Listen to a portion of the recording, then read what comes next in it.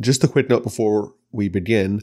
When I was recording this, I had such an astonishing amount of information that I wanted to convey.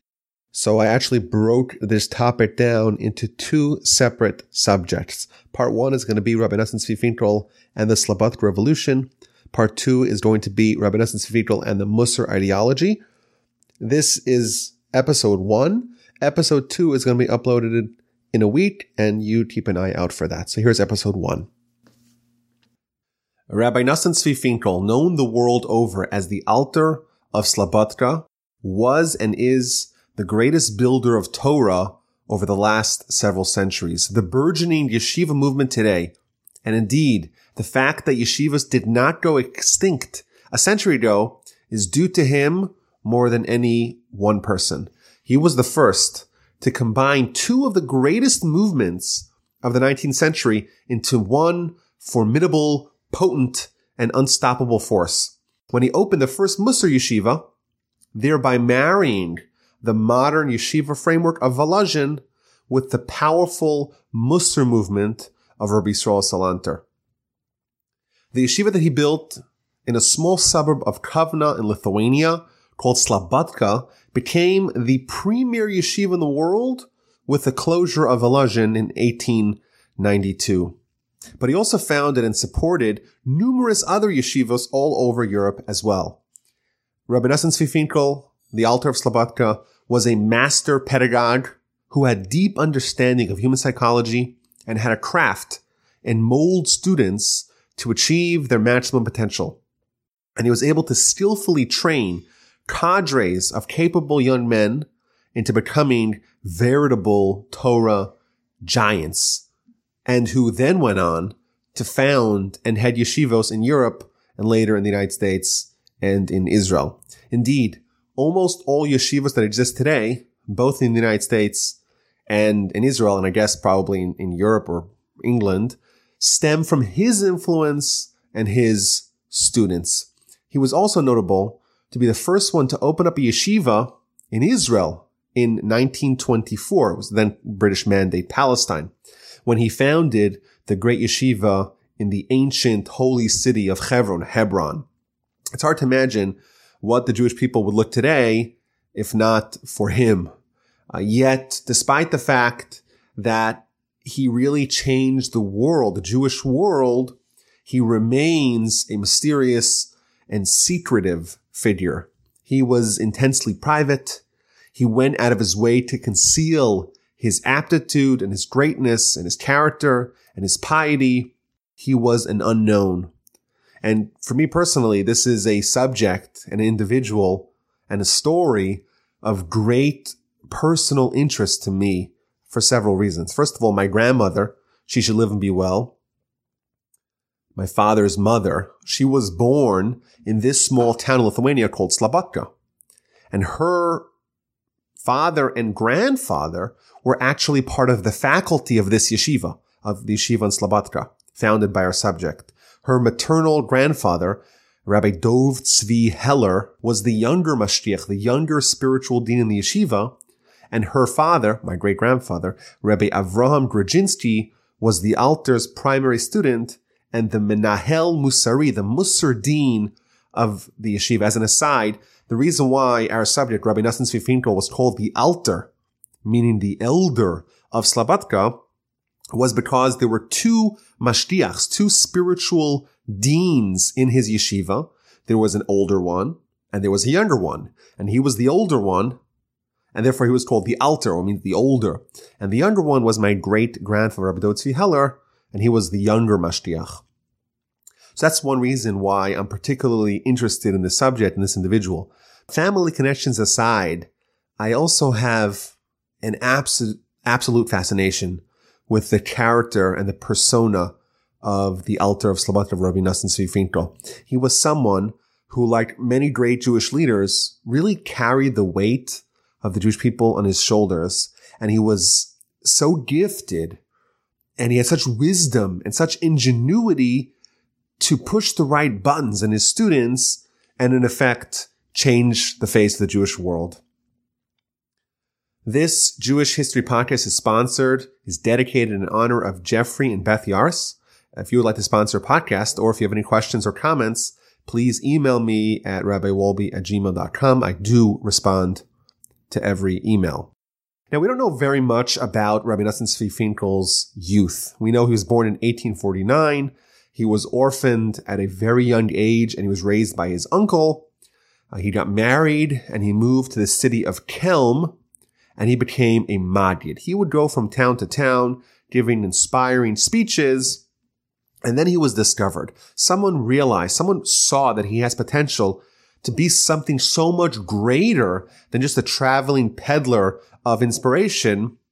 And he became a student of one of the disciples, one of the prime disciples of Rabbi Yisrael Salanter, and his name was Rabbi Simcha Zissel Ziv. So the pivotal shift in the life of our character, of Nosson Tzvi Finkel, the Alter of Slabodka, was when he met Rabbi Simcha Zissel Ziv, who was known also as the Alter of Kelm. So this might be a little confusing, but in our story, there are two altars. There's the Alter of Kelm, the student of Rabbi Yisrael Salanter, who's the teacher, and his student, his disciple, his successor as the primary figure in the Musar movement is the Alter of Slabodka, Rabbi Nosson Tzvi Finkel. Now, the Alter of Kelm was someone from a different planet. He had 2 study sessions of Torah, Talmud, every day. Each session was 8 hours long, and he would study it standing. Each prayer, every time he davened Shmona Esrei, the Amidah prayer, took him at least an hour, and he studied Musar an hour a day, and he would only sleep in 4 30-minute increments. He was the exemplar of Musar. He was the prime disciple, after all, of Rabbi Yisrael Salanter, of the founder of the Musar movement. And he was a man, like Musar preaches, who had complete self-control. He was entirely in charge of everything that he did. Every thought. He would weigh every word with precision as if he was counting gems. Every single movement was calculated. They say about the Alter of Kelm that his eyes never veered on their own. They were like nailed down. So if he wanted to look to his left, look at his 9 o'clock, he would turn his whole head, swivel his whole head to the side to see it. And that was another characteristic of Musar, about self-control, even with respect to your limbs, to not move them in random ways. They would always talk about koved rosh, of having a certain heavy, literally a heavy head. I mean, it means a certain seriousness, to not be whimsical and to not be swayed by every little thing, to be in control. So this Alter of Kelm, the teacher of our subject, because he was so fastidious about every movement, they say about him that he would wear clothing for 30 years and they wouldn't tarnish. They would look brand new because it was like putting it on a mannequin. He wouldn't move in any way that would interrupt from its natural state or from its pristine state. And did this theme of Musar, of the Musar masters, to be in total control, the theory behind it is that Musar is the tool, of course, to integrate Torah into our lives, but really it's the tool that's going to enable us to be distinguished from animals. Animals have instinct, and we have instinct. Animals have whims, and we do. The difference is that a human can have self-control. It's possible for a human to, through free will, to gain self-control. So how do you gain the self-control? Via Musar. And the story goes that the Alter of Kelm, he famously said that Darwin discovers that man comes from an ape. And he says, well, of course Darwin says that, because Darwin in his whole life never met a human. Everyone he meets, they're all apes. They're all animals. However, I saw a human. I saw Rabbi Yisrael Salanter, my teacher. And I know for sure that a human doesn't come from an ape. What he's trying to say is that what it reveals about a person is that someone is not subject, is not beholden, is not limited to the whims, to instinct. They could overcome it. But if you never saw someone who overcome the instinct, well, what's the difference between a human and an animal? And that is the persona, the teacher, the guiding light of the Alter of Slabodka. So he meets him and he becomes his student. But in Kelm, the city of Kelm, the Alter ran a small boutique yeshiva. This was maybe a forerunner for the yeshiva in Slabodka that we're going to talk about at great length. But it was a boutique, it was a small, it wasn't on a very large scale, very few students, but they were committed to studying and to self-perfection in an almost fanatical way. For example, my grandfather used to say that in Kelm, so they would have students would get married. So we know there's a lot of frantic preparations before the wedding. You gotta get dressed and you gotta take care of all the arrangements. So, what does a groom do? A groom has to prepare. Well, in Kelm, they would study, they wouldn't leave the study halls only 2 hours before the chuppah, 2 hours before the wedding's supposed to start. Then they would go over to the administrator and ask for permission to leave a little bit early to prepare for the wedding. Why? Because we follow a certain curriculum, there's a certain schedule, and we're Musar masters, and Musar masters don't deviate from the schedule. We're following what we're supposed to do. So when Tzvi Finkel, he arrives in Kelm, and he's going to be exposed to the Musar ideology, he wasn't sold yet on Musar. And the people of Kelm, the students, the giants of Kelm, they weren't sold on him. But they recognized that he had immense talent and potential, and they advised him to formally request to listen in on a shmuz. Now, a shmuz, it's a Yiddish word for a Musar discourse. And in Kelm, you were only able to listen to the Musar talk, to the Musar discourse, if you asked permission. So he asked permission and he listened in on one of the Alter's discourses. And when he heard it, it was such a transformative experience. He was captivated. He was sold. And he became his dedicated disciple. Rabbi Nosson Finkel, the Alter of Slabodka, every year would celebrate 2 holidays. Number 1, the day that his teacher became a student of Rabbi Yisrael Salanter and he accepted Musar, and the day that he met his teacher. He would celebrate it by wearing Shabbos clothing and by reciting the Hallel, the praises that we say on festivals.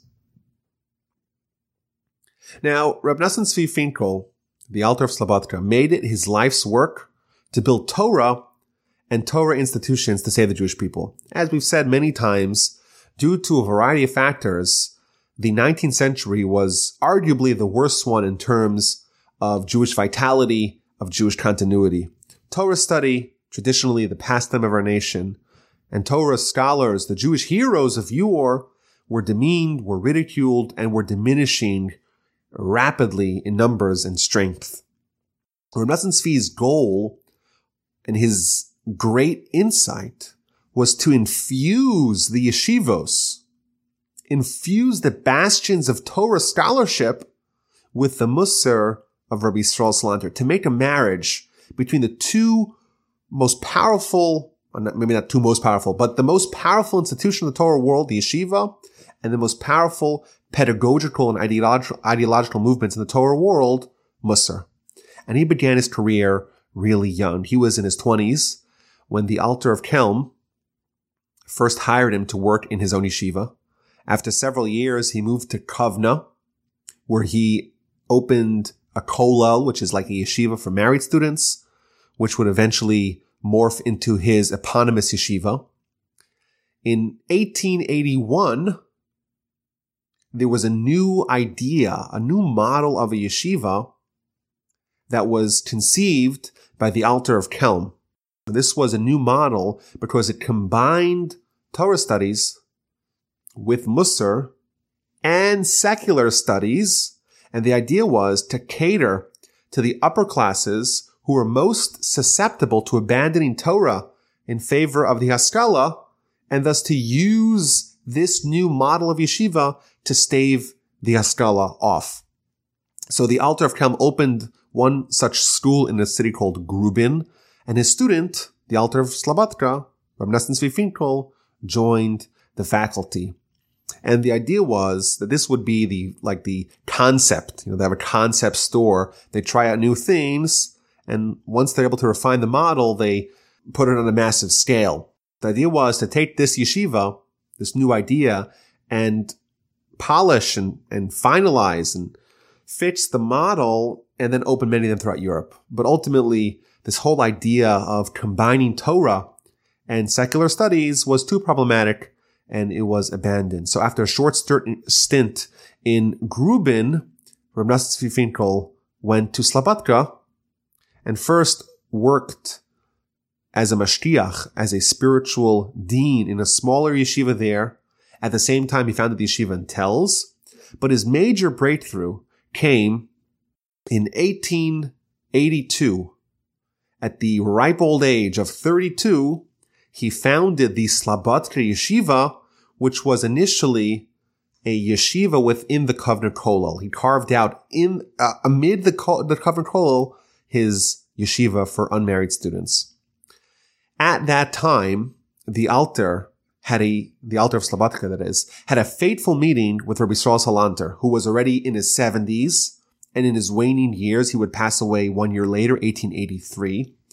And Rabbi Nosson Tzvi presented this new idea of combining Musar with the yeshiva movement, and he received guidance from Rabbi Yisrael Salanter as to exactly how to do it. One of his students, Rabbi Yaakov Kamenetsky, who became the Rosh Yeshiva of Torah Vadas in New York, incidentally also my namesake, he said that the Alter was not 1,000% convinced of his plan until he spoke it over with Rabbi Yisrael. A second student of the Alter, who also later on became a Rosh Yeshiva in New York of Chaim Berlin, Rabbi Yitzchak Hutner, he once asked his teacher, he asked the Alter, if he considered Rabbi Yisrael Salanter his Rebbe. And he responded, I regard him the same way a convert regards the rabbinical court that converted him. Which seems to imply that Rabbi Yisrael Salanter actually converted him to the ideology of Musar. And the famous line from that fateful meeting was when Rabbi Finkel asked Rabbi Yisrael, what is the direction that he's establishing in Slabodka? What direction should they take? And Rabbi Yisrael responded with the verse in Isaiah, to give life to the spirit of the downtrodden and to give life to the heart of the depressed. So the yeshiva was opened in 1882, and it was a yeshiva within a kollel with very few students. And it actually took a long time, roughly 15 years, before the Slabodka yeshiva had taken its final form. In the beginning, the yeshiva did not have its own Rosh Yeshiva. Traditionally, the Rosh Yeshiva, the head of the yeshiva, is the one who would give lectures, Talmudic lectures to the students. So instead of a Rosh Yeshiva, they would have members of the kollel, members of the advanced Talmudic institution for married men. They would lecture for the students of the yeshiva.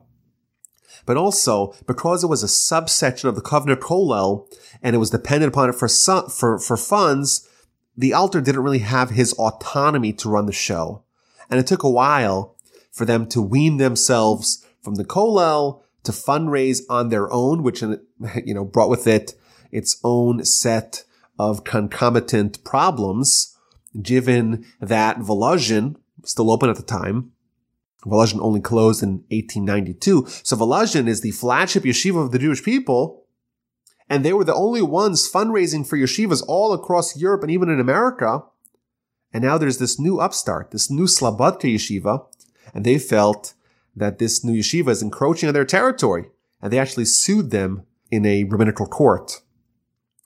But all those hiccups aside, eventually the final form of the yeshiva was beginning to surface. In 1889, they got their first Rosh Yeshiva. He was a great Gaon, a great genius, who was on par with the great Rabbi Chaim Soloveitchik as the greatest Rosh Yeshiva of his generation. His name was Rabbi Itzela Rabinowitz, known as Rabbi Itzela Panovitcher. Now, this relationship between the Alter of Slabodka and his new Rosh Yeshiva, there was some friction that developed. Because the Alter, he was all about crafting giants of Torah and Musar.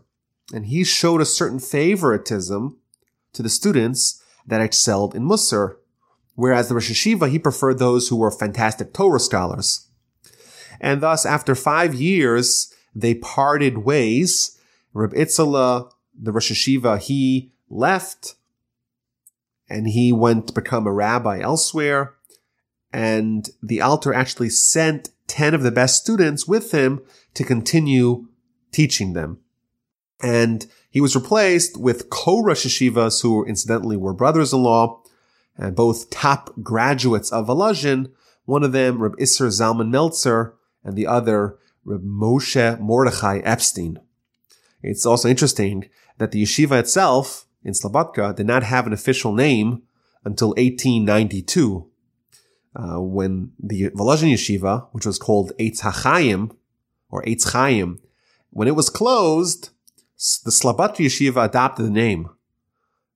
So for the 5 years, from 1892 until 1897, the Slabodka yeshiva actually was called Eitz Chaim. In 1897, there's actually going to be a schism, and the Slabodka yeshiva is going to split into two, and each one of them is going to adopt their own name. Now, Reb Nosson Tzvi Finkel, his plan was not limited to his own yeshiva. He sought to open Musar yeshivas all over Europe. So in the early 1890s, he sent one of his co-Rosh Yeshivas, Reb Isser Zalman Meltzer, along with 14 prime students, one of them incidentally being the Alter's own son, Rabbi Eliezer Yehuda Finkel. They sent him to the city of Slutsk to establish a new offshoot yeshiva there. And this will become a pattern over the next several decades. Periodically, the Alter would send a cadre of top students to other towns, either to establish a new yeshiva, or if there was another yeshiva that needed a boost, it needed support, was facing some sort of crisis, he would send a group of students to bolster and strengthen and solidify the yeshiva. For example, in 1905, the Alter sent 10 prime students, including his son-in-law, Rabbi Yitzchak Isaac Sher, and Rabbi Chil Yaakov Weinberg, and his son, Rabbi Eliezer, the aforementioned Rabbi Eliezer Yehuda Finkel, to the city of Mir to support the yeshiva there. And eventually he would also send one of the great characters of the Musar movement and of the pre-war yeshiva world, Rabbi Yerucham Levovitz, to go to Mir as well. And they built there a super yeshiva in Mir, of course, which is today the largest yeshiva in the world. All told, in his lifetime, the Alter populated 14 other yeshivos with his students, thus spreading and solidifying Musar in the yeshiva world. And today, there's much more than 14 yeshivos that have the Alter's stamp on them.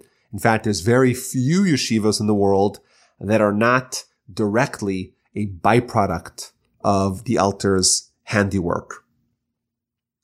In 1897, there was a major dispute about the inclusion of Musar in yeshivos that resulted in a schism in the yeshiva. The yeshiva was split into two factions. There were many students who really didn't buy in to the Alter's innovations. And they didn't like the whole idea of bringing Musar into the yeshiva. Now, besides for the students in Slabodka, all over Europe, there were many rabbis who were opposed to the notion of Musar in yeshivos, and a letter condemning Musar in yeshivos was written and signed by many distinguished rabbis, including, incidentally, the first Rosh Yeshiva of the Slabodka Yeshiva, Rabbi Itzela Rabinowitz, Rabbi Itzela Panovitcher. One notable exception to the signatories in this letter was Reb Chaim Soloveitchik, who did not sign it despite being a Musar opponent. He was an opponent of Musar. He was an opponent of Musar in yeshivos. So they went over to Reb Chaim Soloveitchik and they asked him, why didn't you sign the condemnation letter of Musar in yeshivos? And he responded, listen, I agree. It's wrong to take the Talmud, to take the Gemara, and to close it, and to start studying Musar. But in our world, there's something much more wrong going on. There is, for example, he gives an example, which is a microcosm, or which is indicative of what's happening all over Europe. There's a Russian school in Volkivosk, and there's children from wealthy Jewish observant families, and they go to school on Shabbos, and even though they're not able to carry their books on Shabbos, they have non-Jewish servants carry the books for them, and they don't write their lessons until Shabbos is over. But the point is, even though these are Jewish and observant children, they're not experiencing Shabbos at all. And says Reb Chaim, there's a much greater problem that our community and our nation is facing, and yet everyone wants to protest only Musar. And therefore, I'm not going to sign off. There's a much bigger problem, much bigger fish to fry. It's also interesting, the Chazon Ish, who was an opponent of Musar as well, again, not opponent of Musar, but opponent of Musar in the yeshiva, and he once walked and attended a Musar discourse of the Alter. And the Alter asked him, why'd you come? Why'd you hear Musar? And he tells him, you know what? I am opposed to Musar, but I'm much more opposed to the opponents of Musar. I think today it's a good lesson for us that there's many people who are opposed to one thing or the other, and everyone loves to make all kinds of protests and condemnations. But even if you're opposed to something, it doesn't mandate that you have to rail against it. So there's this whole movement against Musar in 1897. Now more locally, there is a rabbinic court that's assembled in Slabodka to address the question of Musar in Slabodka. And they essentially rule that Reb Nosson Tzvi Finkel must dissociate from the yeshiva that he founded, and he has to leave because he's introducing Musar and it's not right. So he hears their ruling and he walks into the Beis Medrash, he walks into the building, and there's 200 of his students that he, in the institution that he built, and he announces, today I am resigning from the existing yeshiva and I'm establishing a new yeshiva. Whoever wants to join is welcome to join. And he opened up in the same city, in Slabodka, a new yeshiva. And of the 200 students, 50 of them joined him.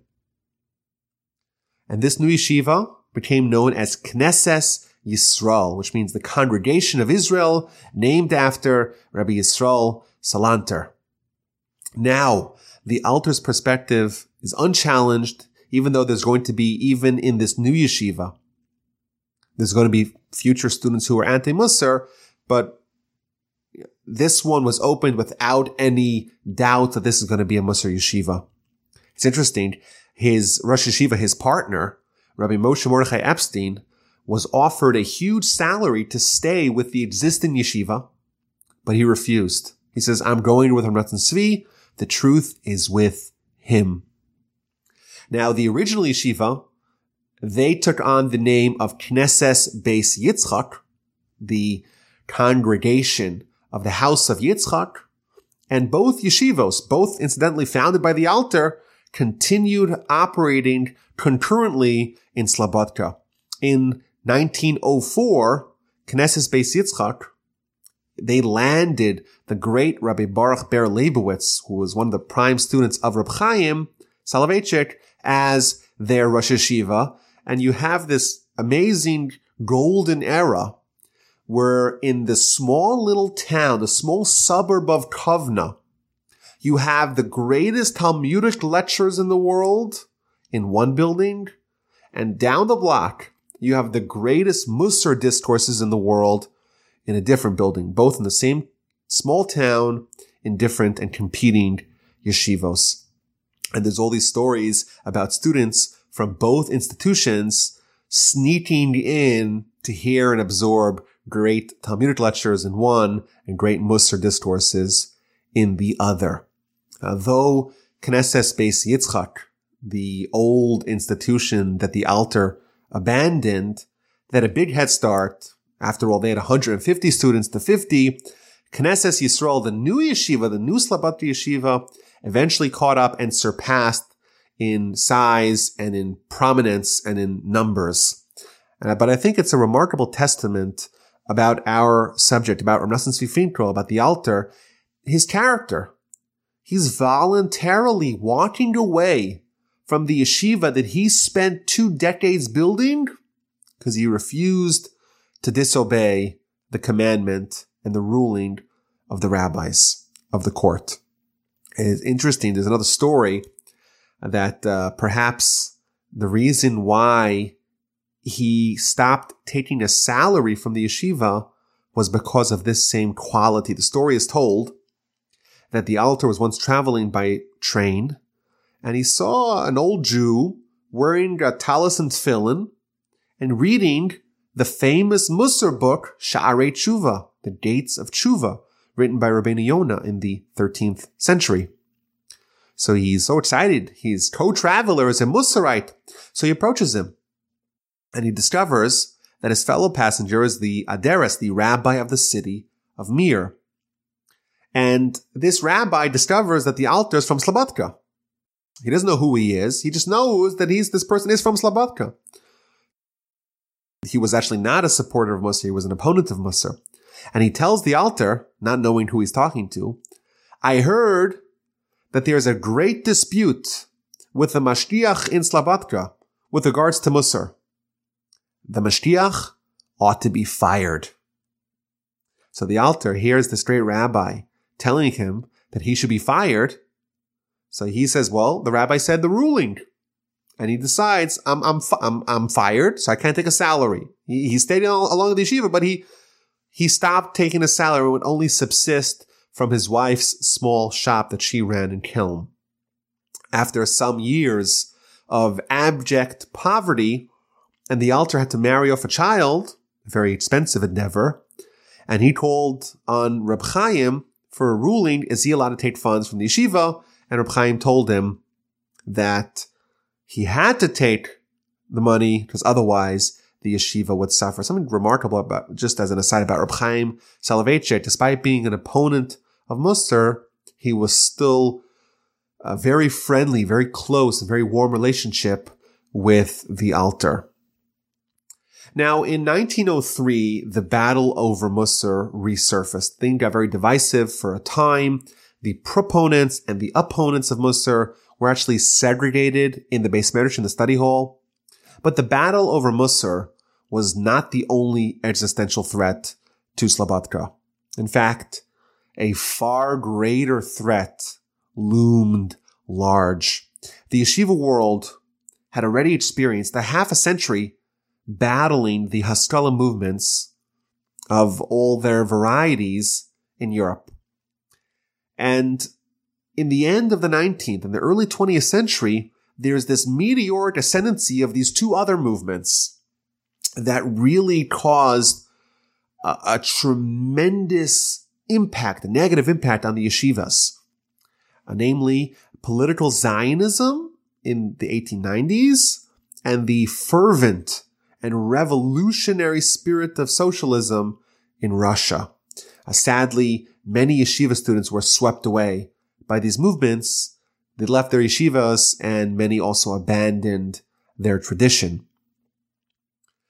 These factions, they operated as an enemy from within in the yeshivas. They would actively try to dismantle and to pry away the best Jewish minds to their cause. In most yeshivos, a staggering percentage of the best and brightest students were lost. In fact, the Alter's own son, tragically, Ruvela, he actually became a socialist and he abandoned Torah. What's really noteworthy, and people at the time noticed that, is that the Musar Yeshiva of Slabodka and its offshoots actually fared much better. And afterwards, when observing the fact that the Musar Yeshivas were almost entirely inoculated from the tides that overtook the non-Musar Yeshivos, many erstwhile opponents of Musar realized that the Alter had come up with this powerful juggernaut of Musar Yeshivos, and many anti-Musar Yeshivos actually came aboard and adopted the Musar approach. So I want to go through what was the Alter's methodology and outlook, how did he interact with the students, and what really defines his attitude on Musar and how he implemented that in the yeshiva. So the first dominant characteristic about the Alter was his modesty and his concealment of his behavior. He did everything he could to cover up his own greatness. Despite the fact that he was a world-class Torah scholar, in fact, he knew the Talmud by heart, with Rashi's commentary by heart, and much of the Tosfos and vast parts of the code of the Shulchan Aruch by heart, none of his students ever saw him studying. He would study only in hiding. It's also interesting that many pointed this out, that whenever he would sign his name, he would sign his name with his initials. And if you read just the initials, it read Hatzafon, which means the hidden one, perhaps alluding to this characteristic of doing everything in a modest and hidden way. When his students, when they published some of his talks posthumously, they named the book Or Hatzafon, which means the hidden light, which really captures his enigmatic and dichotomous personality. He was, on one hand, a fiery beacon of light that illuminated the whole world, yet he was completely hidden, the hidden light. Now, there was a 5-volume set of books on the Musar movement called Tnuat HaMusar, which literally means the Musar movement, written by Rabbi Dov Katz. And in book number 3, he gives an incredible example of how the Alter would study Torah secretively. So his wife, after she moved from Kelm to Slabodka, so they lived actually in the yeshiva building. And it was a tradition, still is somewhat today, on Thursday nights for yeshiva students to study Talmud the entire night, overnight. And she would sometimes invite some of the yeshiva boys who were up studying Torah the whole night, invite them to the house, and she would give them tea or coffee or cake or whatever. So when they would walk in, they'd find the Alter in bed, covered up, and everyone was tiptoeing. And everyone's very quiet. They don't want to wake him up. And his wife, by chance, she actually divulged that, you don't need to worry about it. He has been studying with you the entire night. And whenever he finds out that you're coming in, he pretends he's sleeping. He climbs into bed and makes believe he's sleeping. And that was his policy. And I think it's important to note that this is really the Musar approach in general. In general, it's all about your internal world. It's about making yourself perfect. And the way you make yourself perfect is not by publicizing your greatness. So that's a general Musar trait outside of the altar specifically, to cover up and to not broadcast your own greatness. But there's also another reason why the altar did not want to publicize his personal greatness. And that is that he had a focus that his own students should each carve out their own unique individual path towards their greatness, to develop and to cultivate their inner individual abilities and style. He didn't believe in this cookie cutter one-size-fits-all approach. And he didn't want his students to just say, this is what my rabbi does. I'm just going to copy everything he does. Why? He doesn't want to create legions of androids. He wants each person to become his own greatness as indicative by his own character. And there's actually a very famous Dvar Torah, very, very famous Torah insight that the altar of Slabodka would say, and it really brings home this point. And the Talmud tells us that Lot, Abraham's nephew, he was a resident, a citizen of the city of Sodom, of Sodom and Gomorrah. Yet he was saved. And the Talmud asks, why was he saved? And the Talmud answers, what merit did he have to be saved from the destruction of Sodom and Gomorrah? And the Talmud answers that when Abraham and Sarah were going to Egypt, and this is in Genesis, and Abraham, he told the Egyptians that Sarah, his wife, is his sister. And of course, Lot knows that's not true. Yet, and Lot could have ratted them out. Says the Talmud, the reason why the merit that Lot had to not be destroyed, to not be killed in Sodom and Gomorrah was because he was quiet, he was silent, and did not tell the Egyptians that Abraham is telling an untruth or an incomplete truth. And the question is, really? That's all Lot had going for him? Read the stories in Genesis.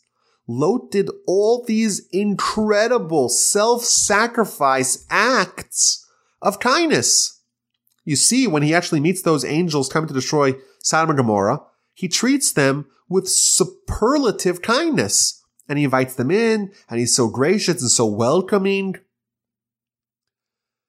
And also we know there's a famous Talmudic teaching about his daughter, of how much dedication and self-sacrifice that she had to support poor people and to feed them, to feed the hungry. Why? If we're looking for a merit for Lot, why is the only thing we could find the fact that he was quiet when Abraham said that Sarah is his sister? That's the question of the altar. And he answers that all of Lot's kindness stemmed from Abraham. Lot was, when he did kindness, he was just copying Abraham. That wasn't his own. That wasn't what he came to independently. He was just copying. And whenever you're copying someone else and doesn't have your own spark, that's not going to save you. And therefore, and then this was his idea. Each one of his students shouldn't just be copying someone. If you're going to build your spiritual legacy, don't just say, give me someone and I could just copy who everything they do. I'll just copy like a monkey see, monkey do. And it's actually interesting, if you were to survey all of his great disciples, you'll find that each one of them is great, but each one of them is very different. They're each their own man. And that's because their teacher molded and crafted them and treated them each the way he felt is most likely to bring out and to unleash the greatness within each one of them.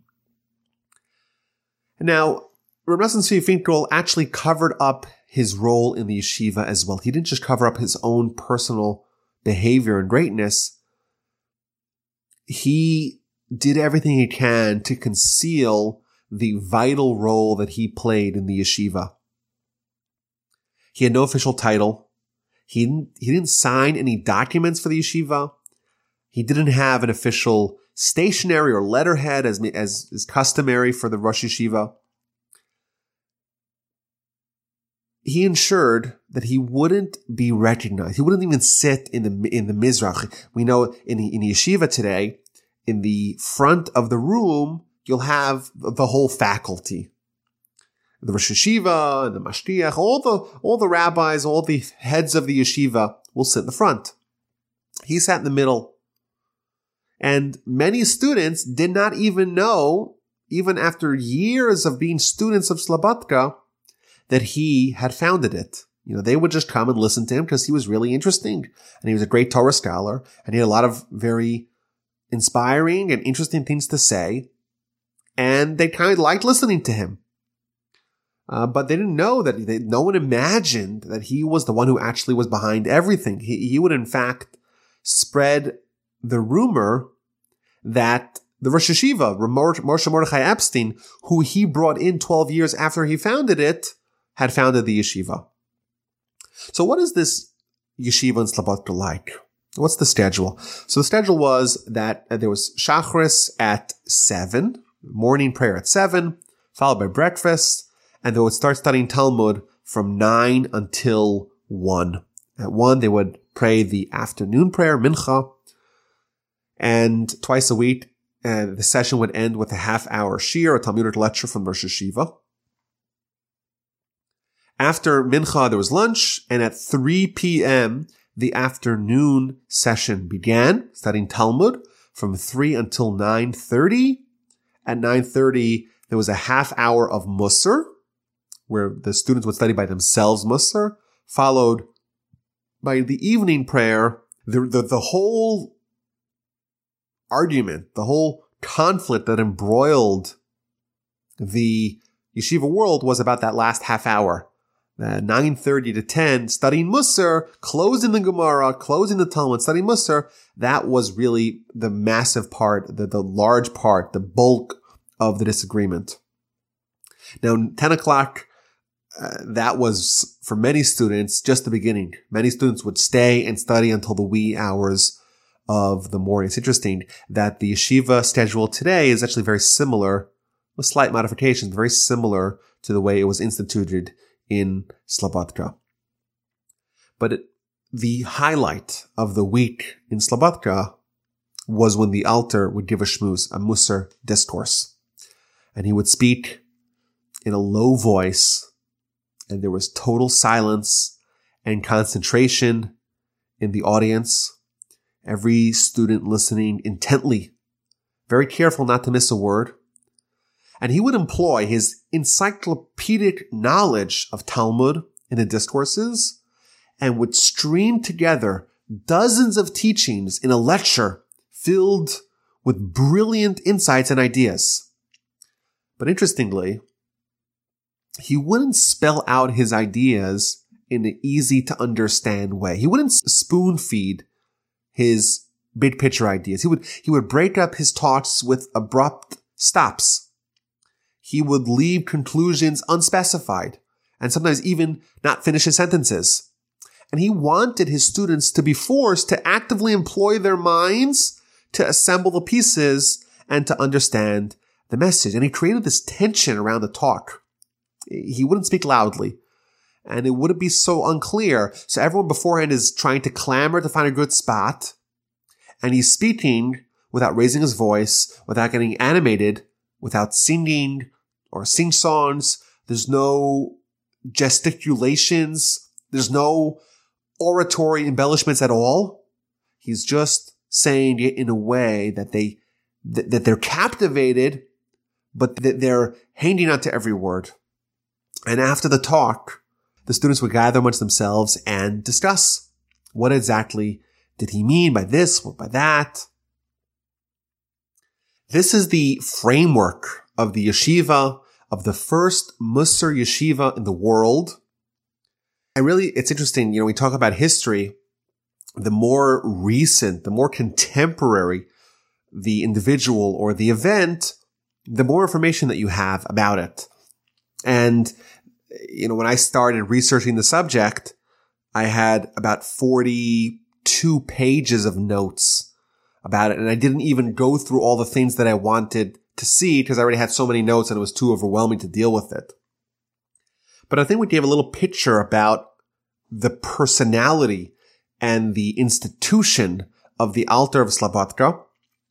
I still want to talk about what is the educational philosophy? What is this Musar approach? What was he trying to instill in his students? But we're going to hold off on that until part 2. So this is going to be part 1 of the Rabbi Nosson Tzvi Finkel and the Slabodka Revolution. Part 2 is going to be Rabbi Nosson Tzvi Finkel and the Musar ideology. So stay tuned for that. Again, this podcast was dedicated in honor of Jeffrey and Beth Yaris. If you want to sponsor a Torah podcast, it could be in merit of the recovery of someone, in loving memory of a loved one, in honor of someone. You can also sponsor it anonymously. Please email me at rabbiwalby@gmail.com. And stay tuned for part 2 of this fascinating individual and fascinating subject.